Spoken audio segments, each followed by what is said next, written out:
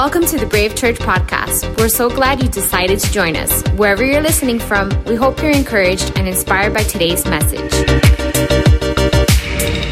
I don't know if you've ever gone fishing. Anybody here love to fish? Anyone love to fish? A few of you love to fish. I grew up in a neighborhood where we had a lake behind our house. My dad always loved to take us out fishing. And in that lake, we had bass and we had I don't know, minnows. I don't know what other kind of fish. I'm not a fisherman, as you can tell. But we used to go out fishing, and I never really cared about fishing. I don't want to get them off the hook. I don't want to touch them. They are nasty. They are slimy. I just don't want to touch the fish. If you will bait my hook and guarantee me I will catch something, maybe I will go with you.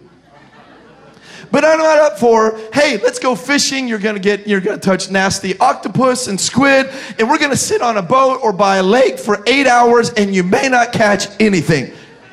No, thank you. Unless we're gonna stop at the gas station and get some snacks on the way. Because I don't want to fish, but I'm willing to graze. You know what I'm saying? My dad would take us and we'd go get some Doritos and we'd get some chips, and especially when we go down south, down to the Keys, we would go to this bait shop that had all these funky snacks and stuff that these fishermen eat, and then we would load up and then we would go and we would fish, but we would eat more than we would fish. That is a great day of fishing. But I learned at this bait shop that there are different types of bait for the different types of fish that you want to catch. So if you want to catch yellowfin tuna, I think that's a fish, you have a different lure for that. If you want mahi-mahi or grouper, there's a different bait for that. There's different baits to catch different types of fish. Can I tell you that there is a bait that the enemy uses for every single one of us? It's a bait that he throws into our life, and many of us in this room, we take the bait. I've taken the bait. You've taken the bait. Some of you have the bait in your mouth right now and you're hooked by it.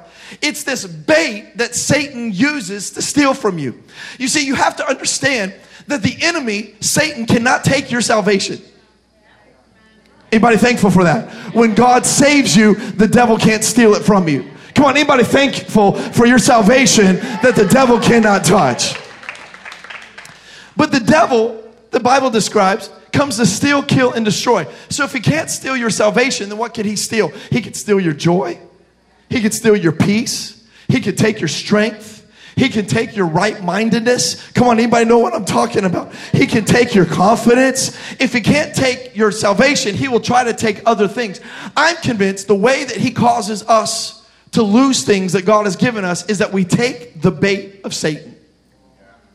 And the bait that he uses to take our dreams, to take our futures, to take the promises of God from us is this one word. Would you write this down in your notes? It's this word called offense. Offense. You see, what offense is when we get offended by somebody. Anybody ever been offended by someone? Come on, be honest. Don't lie. You've been offended? Anybody got offended this week by anything? Come on, let me see your hand. Anybody offended right now? Don't raise your hand. I don't want to know right now. I don't know right now. But we've all been offended at things. We can get offended at our boss, our spouse, our kids, our parents, our siblings. We get offended at people, even at church, maybe your pastor. I know not me, but maybe your pastor. We all can get offended by things. And if we let offense live in our life, that word offense develops to this word called bitterness. Would you write that word down? You see, the bait of Satan is simply this.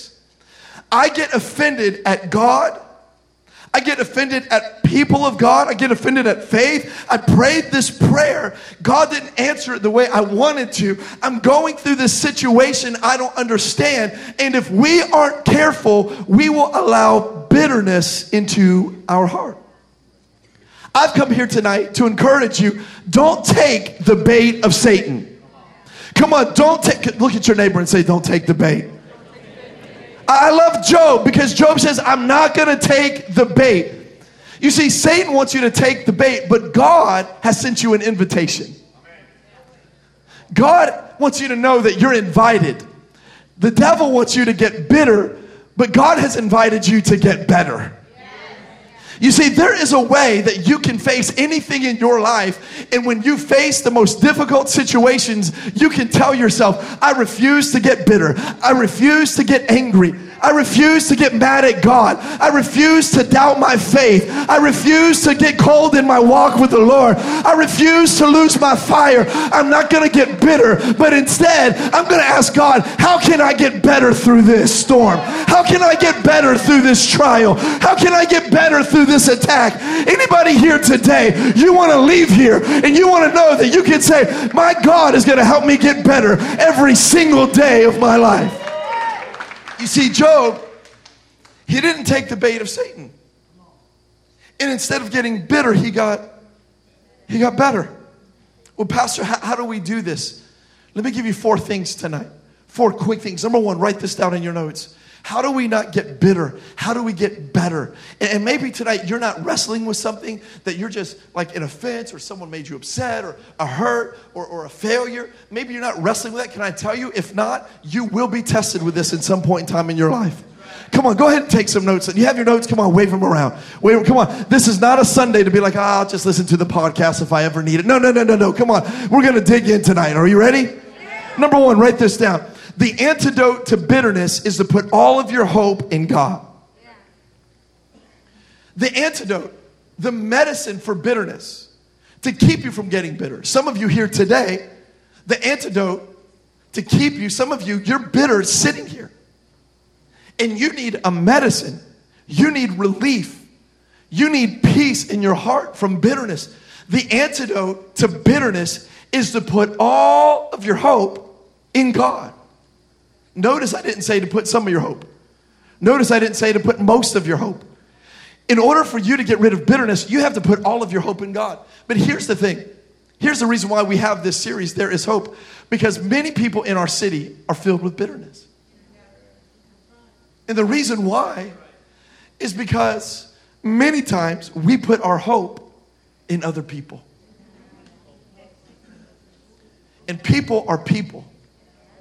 And people fail us at times. And guess what? We fail people at times. And because people are people, but our hope was anchored in that person. Now when they fail you, you're bitter. How about this? Come on, can we just get real for a minute? I'm going to get in some of your living rooms right now for a minute. How about this? We get bitter at God sometimes because we prayed for an outcome and our hope was in an outcome. What do you do when you're being faithful to God and believing God for, my pastor taught me and trained me to pray and prophesy for an outcome. And man, I was just disappointed because I was taught to believe it and speak it out, but the outcome hasn't happened. And when the outcome doesn't happen because your faith is in an outcome, we get bitter. The reason why we get bitter so easily, places or outcomes, things, or people, or places, or outcomes. And all of those things have the propensity to fail us. Put your hope in your job, it can fail you. Put your hope in your university studies, it can fail you. Put your hope in your boss, he or she can fail you. Y'all not even trying to be real with me tonight. Put your hope in your spouse, they can fail you. Put your hope in your children, they can fail you. Put your hope in your siblings, they can fail. Put your hope in your business partner, they can fail you. But I've come here to tell you that you can anchor your hope in Jesus. Because when you put all of your hope in Jesus, my hope is not in a relationship. My hope is not in a person. My hope is not in an outcome. But my hope is in Jesus. And it's in Jesus alone. Oh, only Jesus is the one that I'm going to put my hope in. I love this. We see this in Job because in Job chapter 13, look what Job says. We're going to put it on the screen. He says this, though he slay me, I will still hope in God. Man, I love that. Job is saying, I've already lost everything, God. If you want to take my life, go ahead, because you can't stop me from praising you. Man, I wish that we would be a church so mature that, man, we didn't lose our faith when we had a bad day, a bad week, a bad month, a bad year. But we were people of faith that we said, man, 2019 has been hell and high water, but you better believe I'm not going to lose my faith in my God. God, you can take it all away, but you can even take my own life, but you can't stop me from praising you. Yeah. See, this is where we get in the deep water. Because I'm afraid if we're not careful, we condition the church to be addicted to the blessings. And sometimes God just wants to know, am I enough? Yes, God wants to bless you. Yes, God wants to prosper you. Yes, God wants to favor you. Yes, God wants you to get a great parking spot at Dolphin Mall. I believe it in Jesus' name. I believe it. I believe it. But what if this thing called the Bible and Christianity and Jesus Christ, what if all of this, the blessings are just supposed to be the icing on top? What if it's all really about us knowing and appreciating and loving and being committed to the character of God and the person of God? Can I tell you tonight, if you have nothing but Jesus, you have everything. If Jesus does nothing else in your life other than what he's already done, can I tell you, you're already blessed and highly favored. You're already the head and not the tail. Can I tell you today, don't you lose your hope in God. He's so faithful. You see, the antidote to bitterness is to put all of your hope in God. That's why Romans chapter 5 says this. There is a hope. Someone say hope. Come on, shout it. There is a hope where you will never be disappointed. Come on, isn't that good tonight? Come on, isn't that good to know that, man, my hope doesn't come from a political party. My hope doesn't come from Wall Street. My hope doesn't come from my investments. My hope comes from God, and I will never be disappointed. Because can I tell you, even while we're sitting here right now, God is preparing a place for you in a place called heaven. And in this place called heaven, it is an eternal hope. Can I tell you, no matter what you go through on this earth, he's just preparing you for an eternity in heaven. Can I tell you, if nothing goes your way the rest of your life, you have everything to look forward to. It is an eternity with God in a place, because not only is the answer, come on, are you ready? Write number 2 down. Write number 2. Because not only is the antidote to put all of your hope in God, but number 2 is this. You need to stick to what you know regardless of other people's opinions. When it comes to hope, you need to stick to what you know regardless of other people's opinions. I love Job and the story of Job. Job has these 3 friends that come to him. Job's lost everything, and his 3 friends come, and they're talking to him, and they're encouraging him at first. But then all of a sudden, they turn negative. They're like, hey, Job, yo, man, like, why are you losing all your animals, man? Like, why did all your kids die? Like, I understand, like, 2 of them, 5 of them, 6 of them, 8 of them, all 10? Job, maybe you've done something wrong. Can I tell you something? I believe that every person in this room, you can get through anything in your life if you have the right people around you.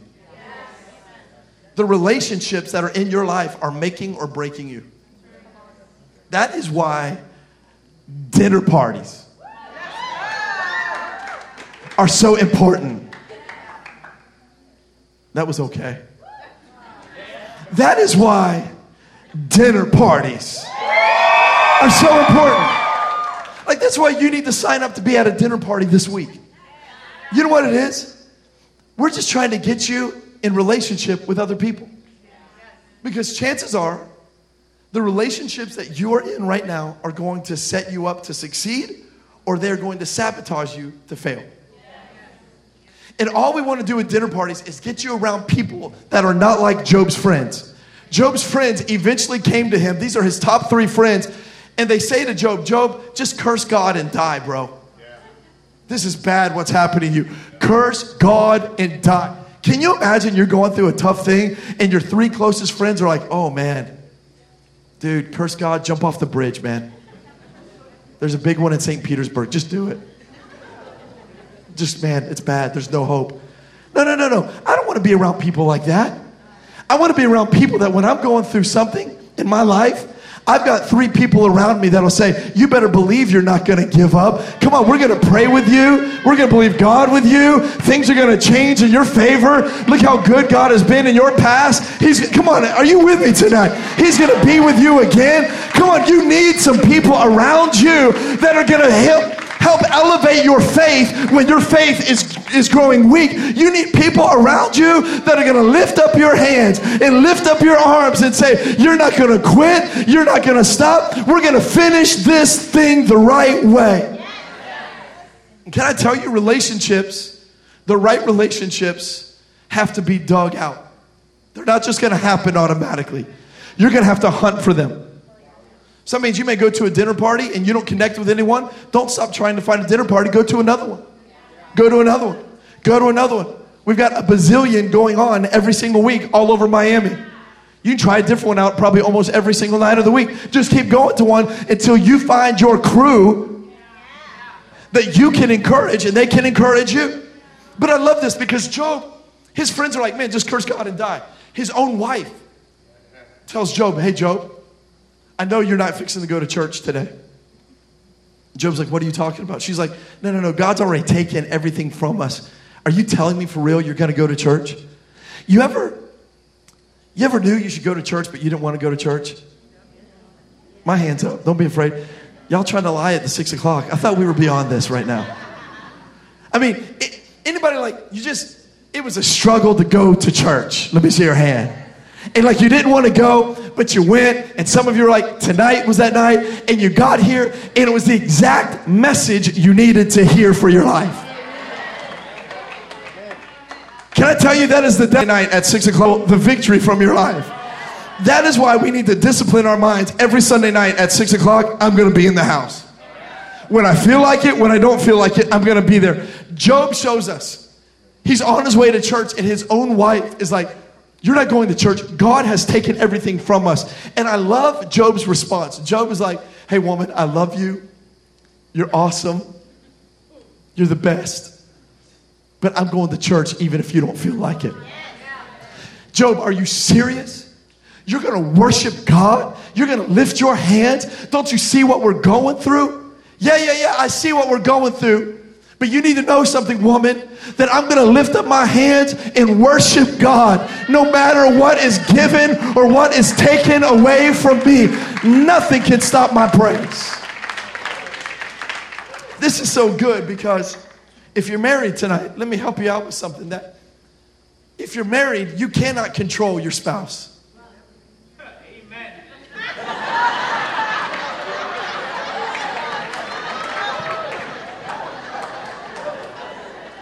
I need a group of men just to go lay hands on my brother right now. He's going to need prayer tonight in Jesus' name. I'm just kidding. Thank you for your honesty, sir. I love that. Appreciate that. That was like a moment where the Holy Ghost just takes over. You're like, whoa, what did I just do? Oh my God. You can't control your spouse. Come on, let me talk to the married people. Your spouse, when you're going through things, they may not feel like getting their praise on. You can't control them with that. But you can lead yourself. I love Job because Job says, I'm not going to church because I feel like it. I'm not going to church because I've got victory in my heart. I'm not going to church because I don't feel discouraged. My question for you tonight is this. Can you still press into the presence of God when you feel defeated? Can you still press in when you feel depressed? Can you still press in and lift your hands in the worship song when you don't feel like worshiping God? I'm here to tell you, you're one song, you're one hand lift away from a breakthrough when you don't feel like it, but you lift up your hands anyway and you say, I'm going to trust what I know over what I feel. I'm going to believe what I know over the opinions of other people.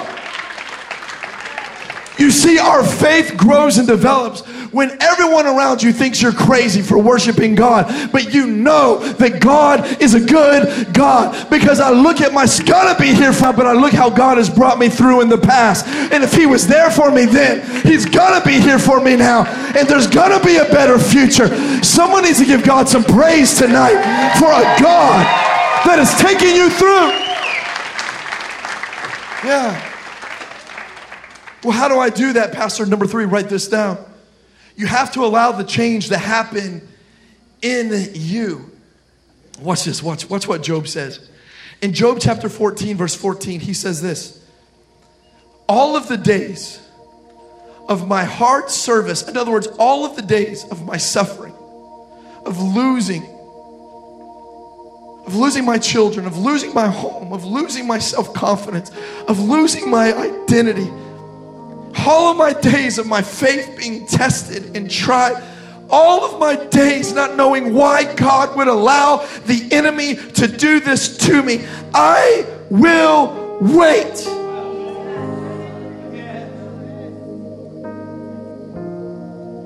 My question for somebody in this room tonight is this. Until you get your breakthrough, are you willing to wait on God? Or are you going to run back to the world from what God saved you from? You see, many times what we do while we're waiting for the miracle, we go back to the mess that God has already set us free of. But God, I didn't see you come through. So why am I going to serve you anyway? Why? Because Job says this. All the days of my suffering, I'm going to wait on God until when? Until my change comes. Wow, what a statement of faith. Come on, what a statement of faith. Man, we give a lot of props to people like Moses and David and Joshua and Gideon. I don't know about you, but Job is as OG as they get. Homie lost everything. And he's like, what else you got, devil? No, he didn't fight an army. No, he didn't lead the Israelites out of slavery. No, he didn't defeat a Goliath. But let me tell you what Job did. He looked heartbreak in the face. He looked Satan in the face. And he said, I know you're the one who has come against me, but I come with authority. Oh, I feel it right there. Oh, man, I feel it right there. I feel it right there breaking for some. Oh, my God. Somebody needs to get that authority in your heart. Somebody needs to look the devil in the face and say, what else do you got? You're not going to steal my... Oh, someone lift your hands right now and just praise him right now. Come on, praise him. Praise him. Praise him. Praise him. Praise him. Yeah.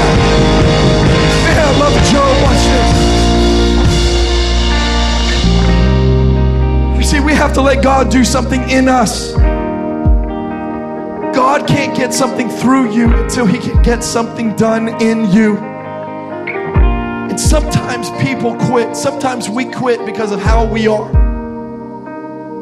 There are people in this room, you have failed God. There are people in this room, you're fighting shame. You're fighting guilt. You feel like you're not worthy. All you've done is described how you are. But can I tell you, God's not impressed with what you're doing. He's concerned with who you're becoming. You see, it's not how you are, it's who you are. Sometimes we get so discouraged because we're like, God, how am I going to fulfill the call? How am I going to obey the call of my life? God, how am I going to get to the next level? God, how am I going to provide? God, how am I going to be the man? How am I going to be the woman of God that you want me to be? And we get so consumed with how we are. I'm discouraged. I'm destroyed. I'm a failure. I've messed up. Anybody ever been there before? Come on, I'm preaching to myself. But let me tell you who you are. You are someone that the blessing is on you. The favor is on you. The calling is on you. The grace is on you. The gift is on you. Who are you? You are anointed. You're called. You're the righteousness of God. You're the head and not the tail. You are blessed coming in and you are blessed leaving. Come on. You are more than a conqueror in Christ Jesus.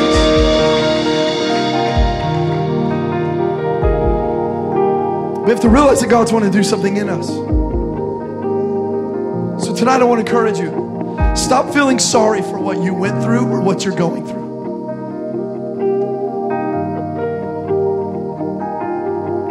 Because we get stuck there. I get stuck there. We get stuck there. Stop feeling sorry for what you went through or what you're going through, and understand this. God, you're helping me become a better person than I was before this even happened. You see, here's what Job said? I don't know why I'm going through this, but God, how can I become more like you? Make me a better person through this trial. Come on, you want things to shift in your life? I know you do. Instead of asking God why, begin to ask God, how can I become more like you through this? How can I become better through this? How can I become better instead of getting bitter through this? Come on, I don't know who I'm preaching to tonight. God, how can I get better? You know, 2019, it's been a pretty rough year for me. But can I tell you, I've learned to stop asking God why. But I've asked God, God, make me a better person. Can I tell you, in 2019, I've become kinder. I've become more compassionate. I've appreciated you more than I've ever appreciated the church. I've trusted God more than I've ever trusted God. I can relate to people that I could never relate to before. I have more empathy, more compassion. But you know what? Me, like you, could take a year like this and become so bitter at God. But instead, I said, God, I don't want to lose my children. I don't want to lose the next generation of world changers that's going to come from the Stalker name. I don't want to lose the calling of God that's on my life. I know that the best is in front of me. So God, how can I get better in this situation? Is there anybody here tonight that you want to get better tonight? Come on, you want your trial to cause you to get better. You want this obstacle to push you to better. If that's you, then number 4, write this down. I'm going to close. How do we do this, Pastor? How do we do this? Here we go. You've got to focus on the end and not the beginning. Oh man, it's so good. So many people want to focus on the betrayal. They want to focus on the night they got the doctor's report. They want to focus on the day that they got abused. If we're not careful, we will focus on the day that your dad walked out on you. You'll focus on the day that you discovered that you were going to lose your job. You'll focus on the day that you had to declare bankruptcy. You'll focus on the day that things went wrong. You'll focus on the day that you made that bad decision with that relationship. You'll focus on the day that things went awful and now you're suffering the consequences. But can I tell you, we learned something from Job. He didn't focus on the beginning. He understood that God is faithful, so it's not going to end the same way it started. Come on, somebody. You see what he says? He understood that no eye has seen, no ear has heard the things that God has in store for me. That's why Ecclesiastes 7 verse 8 says this: the end of a thing is better than its beginning. Whoa, come on. I've come to encourage someone. I'm leaving it all on the stage. I won't have my voice back until Wednesday, but I've got to end this thing right for you. I've come here to tell you that the end is going to be better than the beginning. I've come to encourage someone that you're walking through hell on earth. You're living with fear and anxiety. I just have come to tell you that the God we serve is a God that He is so faithful. Watch this, watch this. Come on, stand to your feet all across this room. So many people lose sight of the big picture. They lose sight of where we're going. But look at the end of Job's life. Imagine this. Imagine if Job had believed his friends and he got bitter. Imagine if Job had listened to his wife and he got bitter towards God. Imagine if Job, just in his own mind, had said, God, I trusted you and I served you. Why would you do this? And got bitter. But I love Job because Job understood that this thing is going to end better than how it began. And tonight at the 6 o'clock service, I want to declare and prophesy and speak and release over your life tonight that, baby, you need to understand the future for you is better than your past. You're getting ready to walk into a new season. Come on, anybody ready to walk into a new season? I believe it. Come on, lift your hands. If you say, Pastor, I'm ready to walk into a new season. I'm ready to walk into a season of favor. I'm ready to walk into a season of God making great things happen in my life. In Jesus' name, I declare the end is going to be better than your future, than your past. Let me tell you, this is ultimately the story of Jesus Christ. Watch this. Jesus is born on Christmas, and then we don't hear from him until he's 12 years old. And then at 12 years old, he disappears again until he's 30. At 30 years of age, Jesus recruits a group of misfits and starts a revolution that changes the world that we're still enjoying here today in Miami. Isn't that crazy? I mean, isn't that just nuts? I mean, if you ever wonder, is this real? Is this Bible real? Think about it. Jesus picked some gangsters, people who weren't worthy, nobodies from nowhere, and they started a revolution. And here we are in Miami, Florida, thousands of years later. It's crazy. But from the age of 30 to 33, Jesus and his misfits, they do miracles like crazy. And then we find at 33 years of age, Jesus is on the cross. They put nails in his hands and his feet, and they drive a spear into his side. They pluck out his beard, put a crown of thorns on his head. They beat him beyond recognition. And Jesus is on the cross. And while he is on the cross, people are gambling for his clothes, and they're mocking him. They're saying, "We thought you were the king of the Jews. You said you could save us, but you can't even save yourself. What a liar. What a fraud. What a fake. What a phony." In fact, one of the prisoners, one of the thieves, is on Jesus' left-hand side, is looking at Jesus, and he begins to mock Jesus. He's like, "Yeah, I agree with the prison guards down there." Can you believe that guy? What an idiot. Like, he's on the same side of the people who just put him on a cross. Like, if I was Jesus, I'd be like, "Bro, you're stupid, dude." And he looks at Jesus, he's like, "I believe them. You're just a human just like me, God, because if you were, you would save all of us. You're just a human just like me. You're just a thief just like me." I believe scripture says that Jesus was tempted in all things like we are. I believe in that moment, Jesus was tempted to be bitter toward his Father. Because scripture declares that he looks up to heaven and he says, "Father, why have you forsaken me?" When all of a sudden, the thief on the right looks at Jesus and says, "All of you guys are crazy. This man is the Son of God. This man is the Christ."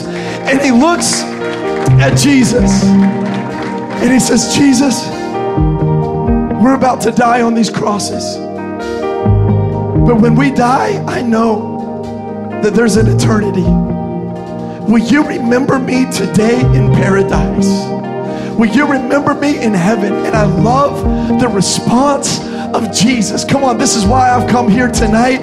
This is why you're here tonight, is to be reminded. Because Jesus looked at that prisoner on that cross and he said, "Today, surely you will be with me in paradise."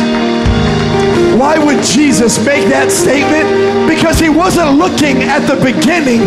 He was realizing that the end was going to be better than the beginning. Come on, do you hear me tonight? I'm here to tell you, the end is going to be better than the beginning. The end is going to be better than the beginning. The end is going to be better than the beginning. If you receive that, come on, I want you to lift your hands. Lift your hands all across this room. In a manner to receive, I want to pray a prayer of blessing over you. There's some of you in this room. The enemy has stolen years. He has stolen families. He has stolen your joy, your peace. And tonight we are going to release a blessing of Job over your life. Two parts of this. Number one is this.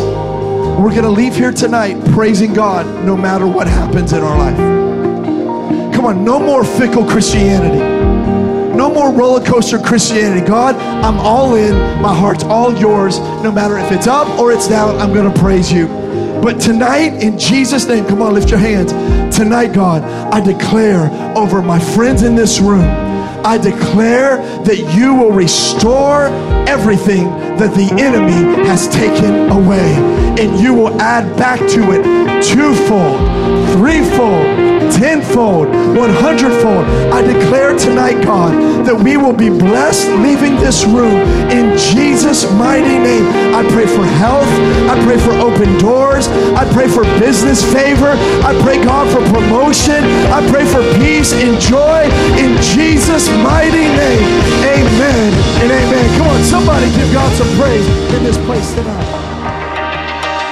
Thanks for joining us for today's message from Brave Church. For more information or to get in touch with us, visit us at bravemiami.com.